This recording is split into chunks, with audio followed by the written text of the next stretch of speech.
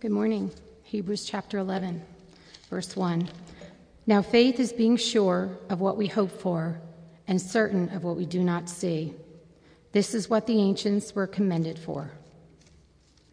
By faith, people passed through the Red Sea as on dry land, but when the Egyptians tried to do so, they were drowned. By faith, the walls of Jericho fell after the people had marched around them for 7 days.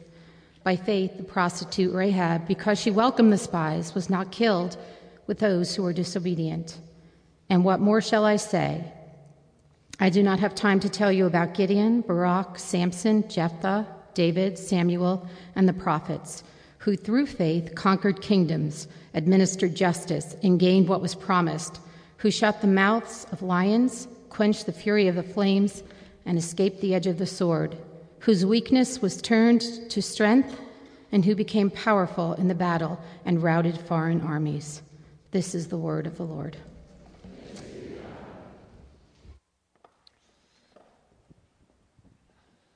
Good morning. So if you were paying attention to our scripture verse here in Hebrews chapter 11 this morning, the author says, I do not have time to tell you about Samson and Jephthah and all these characters in the book of Judges. Then he goes on to tell you about those characters in the book of Judges. Well, I do have time to tell you about Samson this morning. And I've been looking forward to it, so you better watch out. Let's pray together. Father, we pray that you would be with us this morning. Would you speak to our hearts? Would you speak to our minds? Would your Spirit be among us through your word, God? Would the words of my mouth and the meditations of our hearts be pleasing in your sight? And we pray this together in Jesus' name. Amen.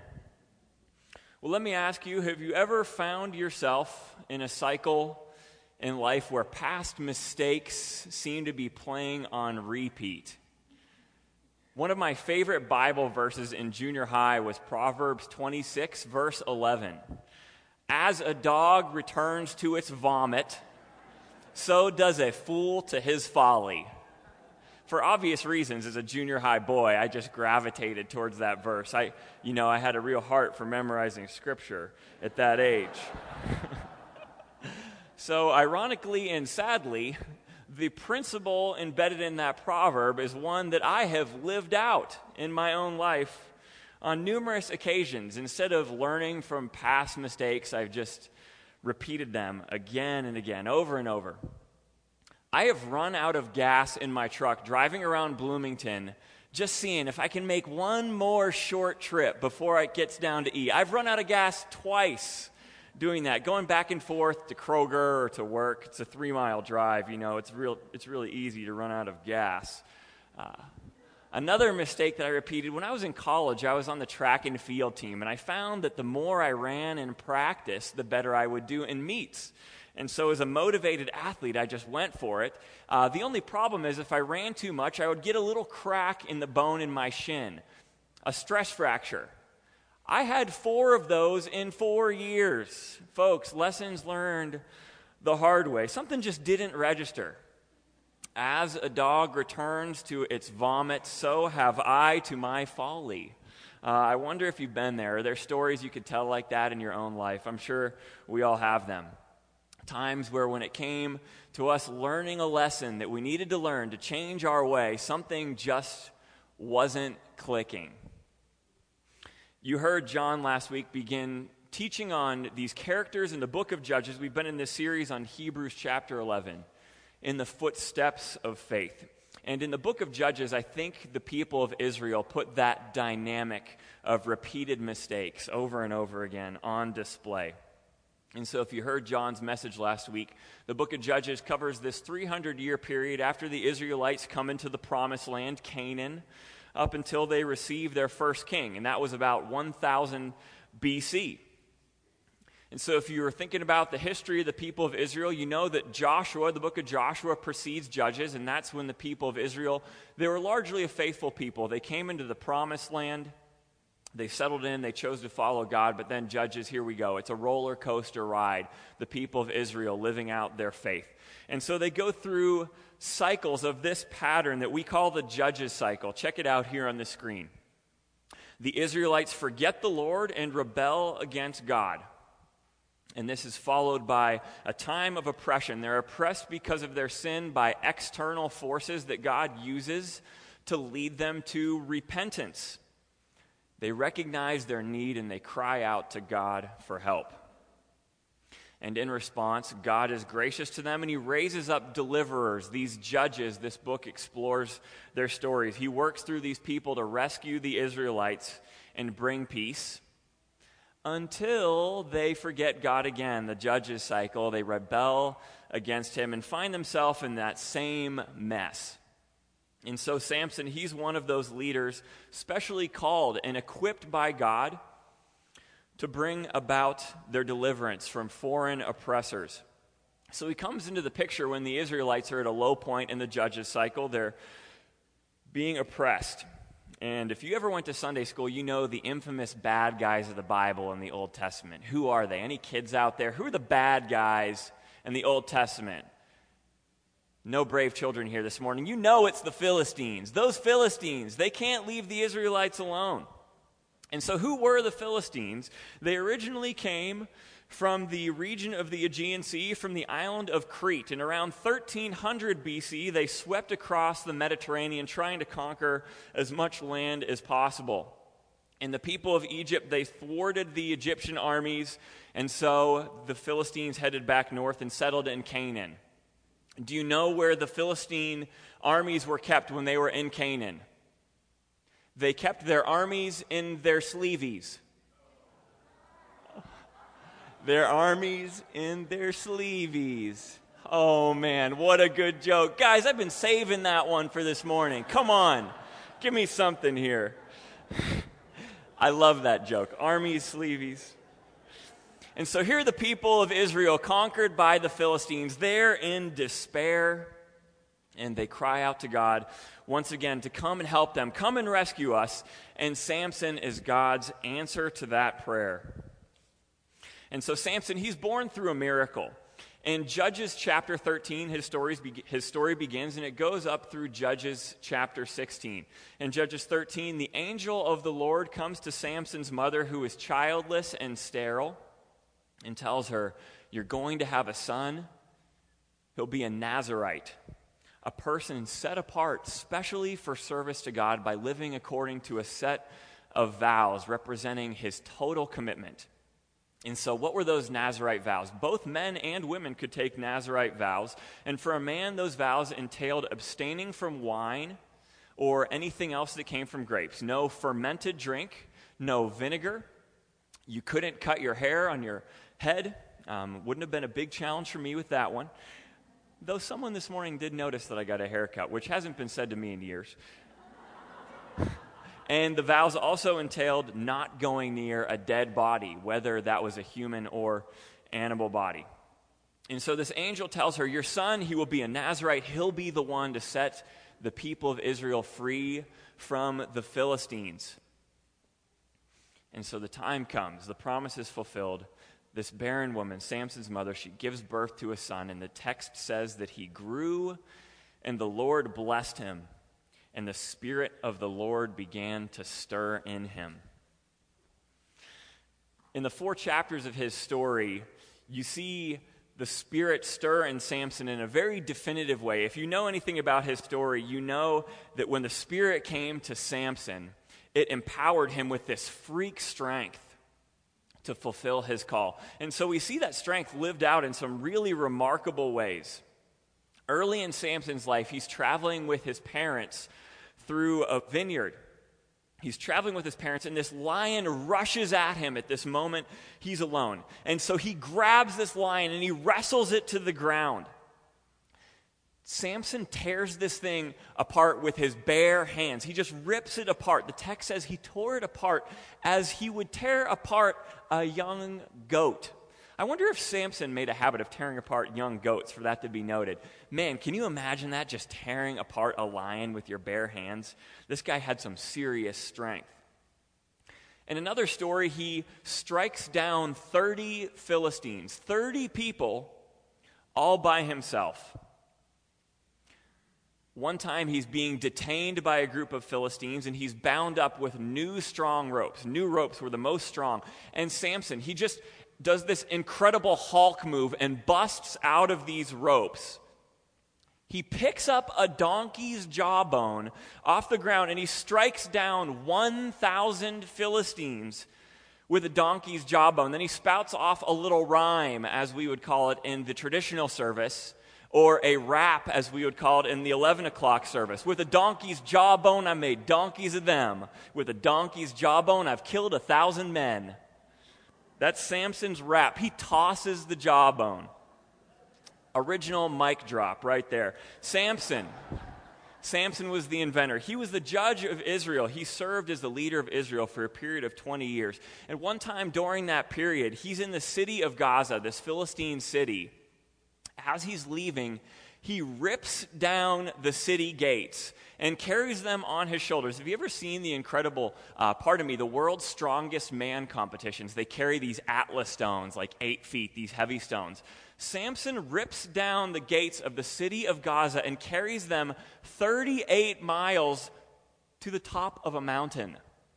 That is a feat of strength. You probably remember his most famous moment.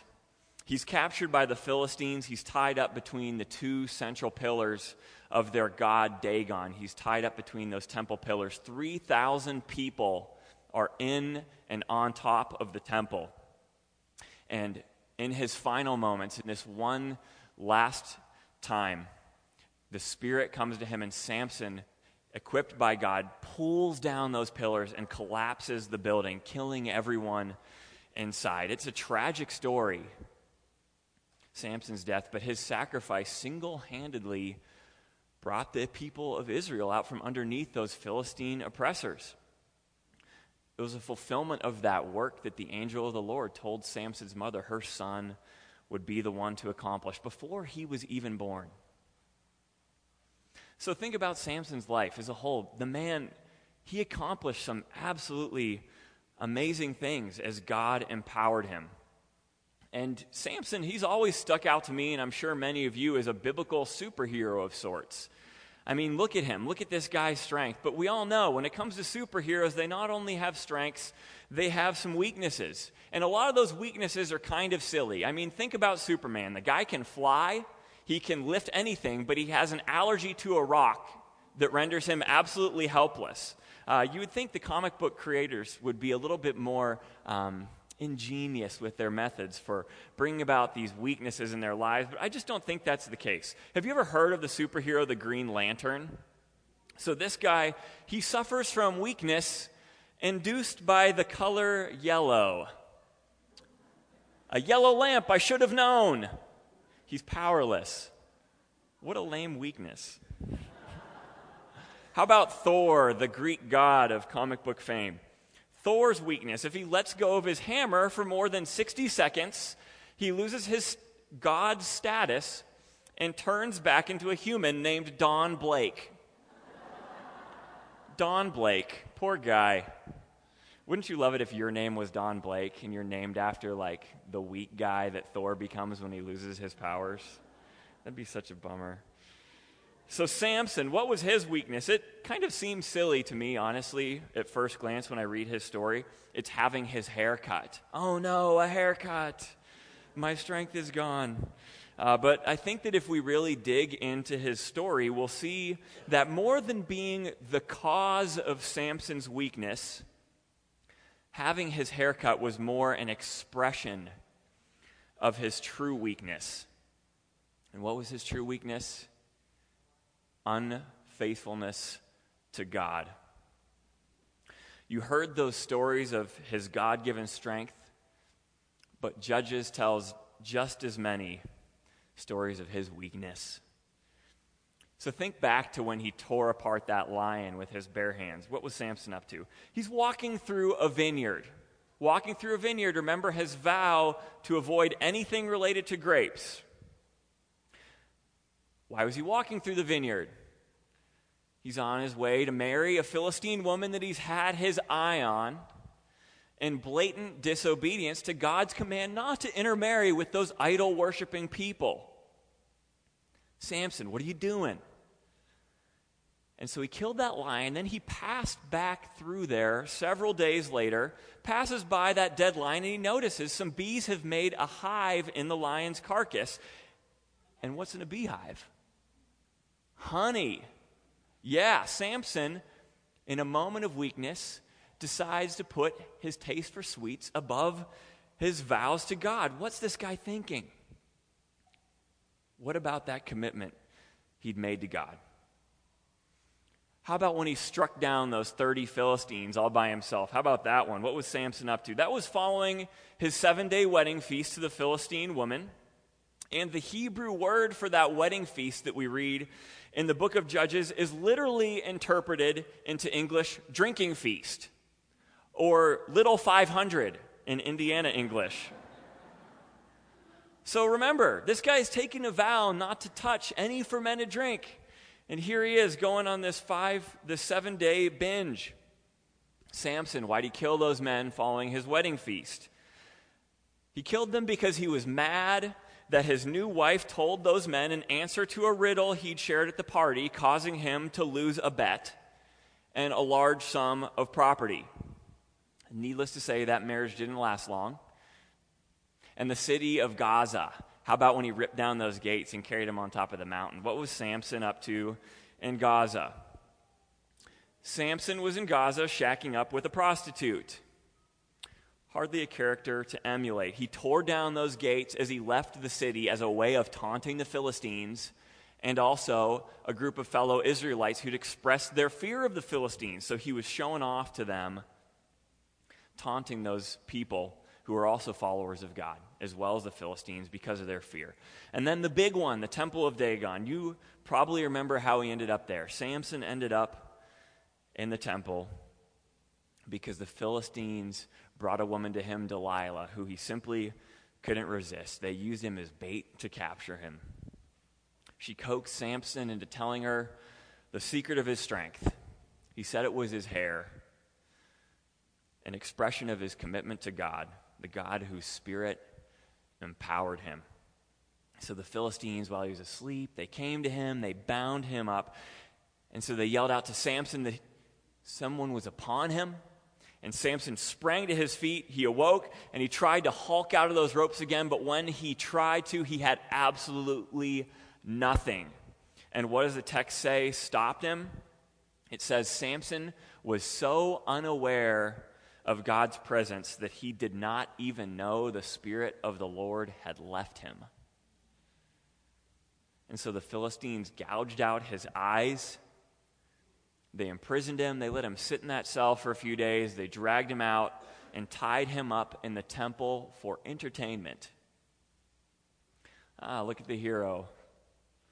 What strength. That's how Samson ended up in the Temple of Dagon. And it was there in his final moments where Samson finally recognized the error of his ways. He turned back to God. He cried out for help, and God, in his faithfulness, just like with the people of Israel, repeating the same mistake over and over, God came to him and empowered him with that Holy Spirit one more time to liberate the people of Israel with that final act of strength. Samson's story, it's an incredible story, but it's also really sad when we look at it as a whole, isn't it? I mean, God empowered Samson to accomplish his will in some incredible ways when the Spirit came upon him. But when Samson got his hair cut, he was absolutely rendered helpless.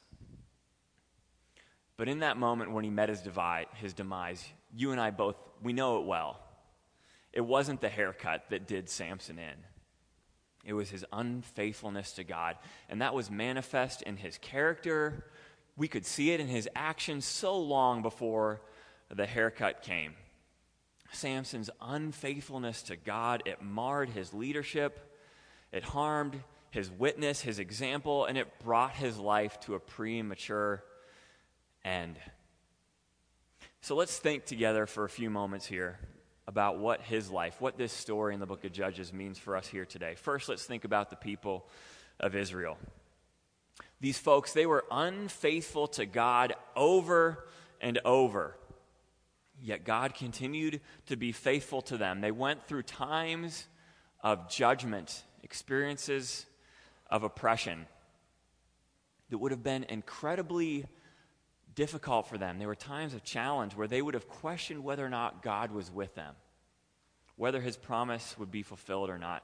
Tough as those times were, the Israelites needed to go through them, though they certainly wouldn't have liked it. Those times, they were moments of discipline from God. Make no mistake, he allowed them to unfold for their own good, for the good of the people of Israel, in order to wake them up to their disbelief in the way it was harming them and turn their hearts back to God. I want you to think about your own life, your own journey of faith.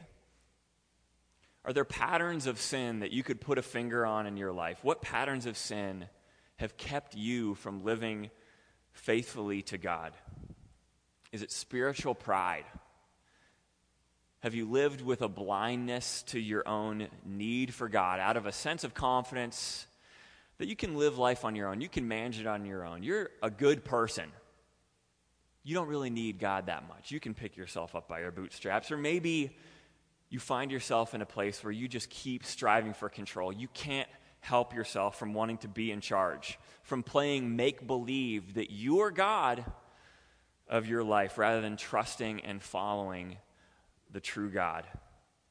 Have you seen that pattern on display? I know there are times in my life where I have. One way that you might be able to put a finger on some of those patterns of sin, those things that are holding you back in living by faith in God, is by paying some extra attention to those areas in your life. Think about them right now where you feel like you just keep bumping up into a brick wall. The places where you're experiencing opposition or frustration or a sense of restlessness.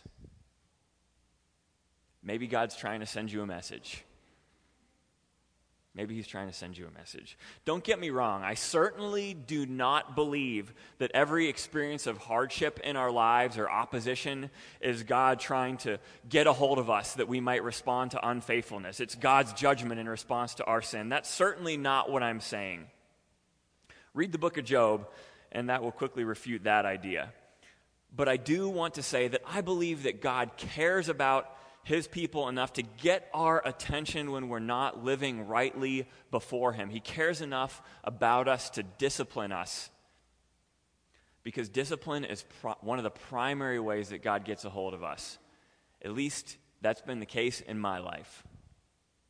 The author of Hebrews writes about that. Listen, do not make light of the Lord's discipline, and do not lose heart when he rebukes you.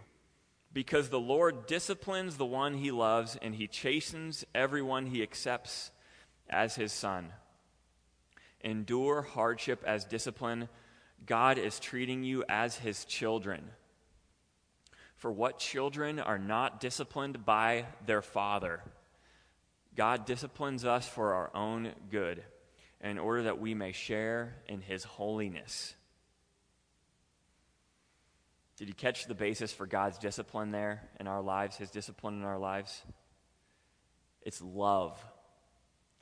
Through Christ, his life, his death on the cross, his resurrection from the grave, God's made a way for us to experience his love, to be adopted into his family as his own children, if we'll just simply trust Christ in faith.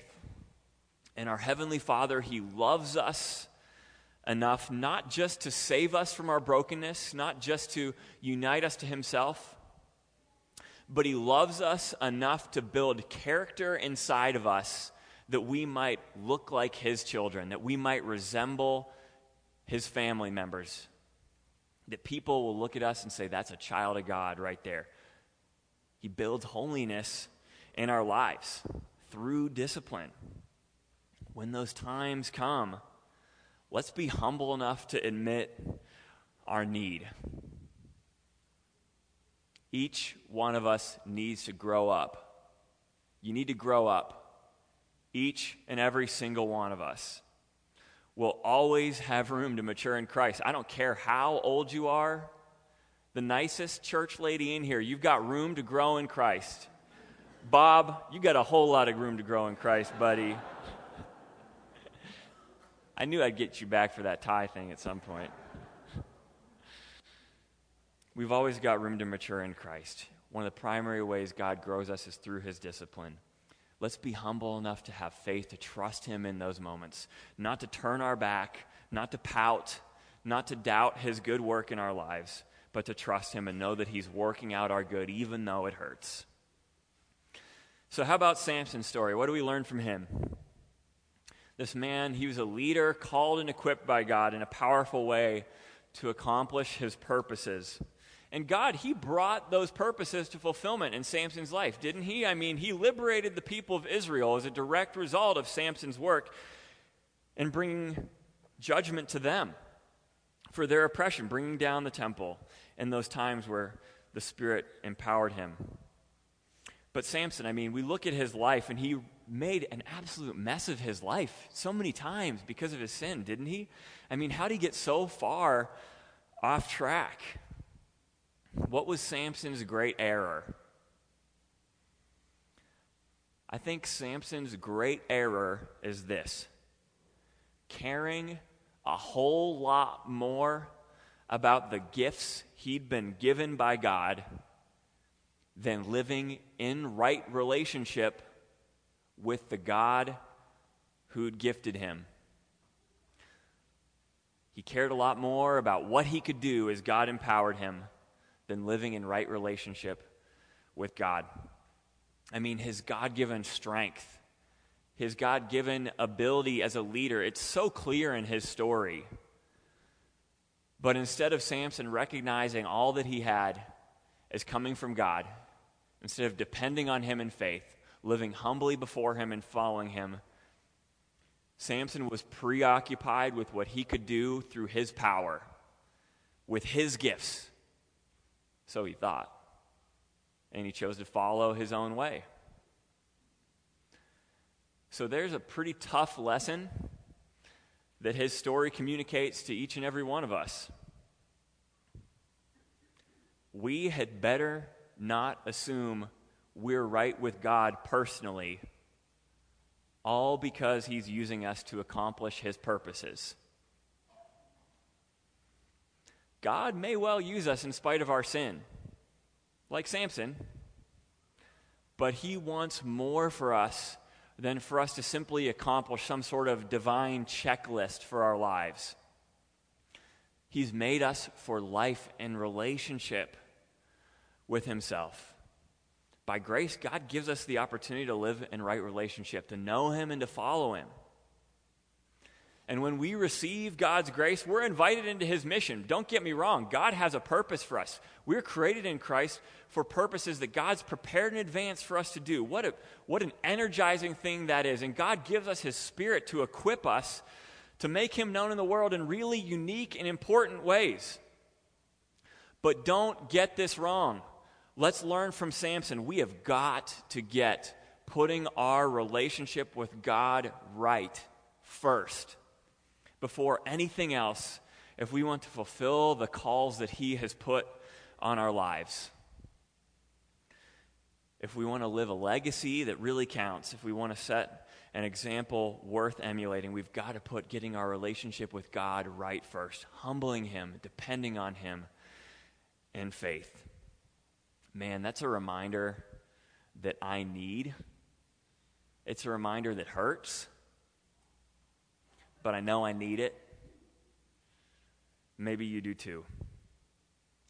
Let's put Christ first in our lives. Let's follow him in faith. He's full of grace for the whole Christian life. There's not a moment he'll turn his back on us. He'll give us all that we need to fulfill those calls. Let's follow him in faith. Father, we thank you for your word. We thank you for the way that it encourages us. We thank you for the way that it challenges us, God, the way that it speaks into our lives, the way that it corrects us when we get off track.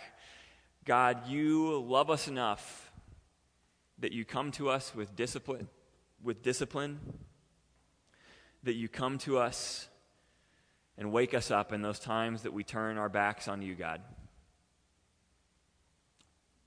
God, we thank you that you not for a moment walk away from us, that you bring us back to yourself out of your great love for us.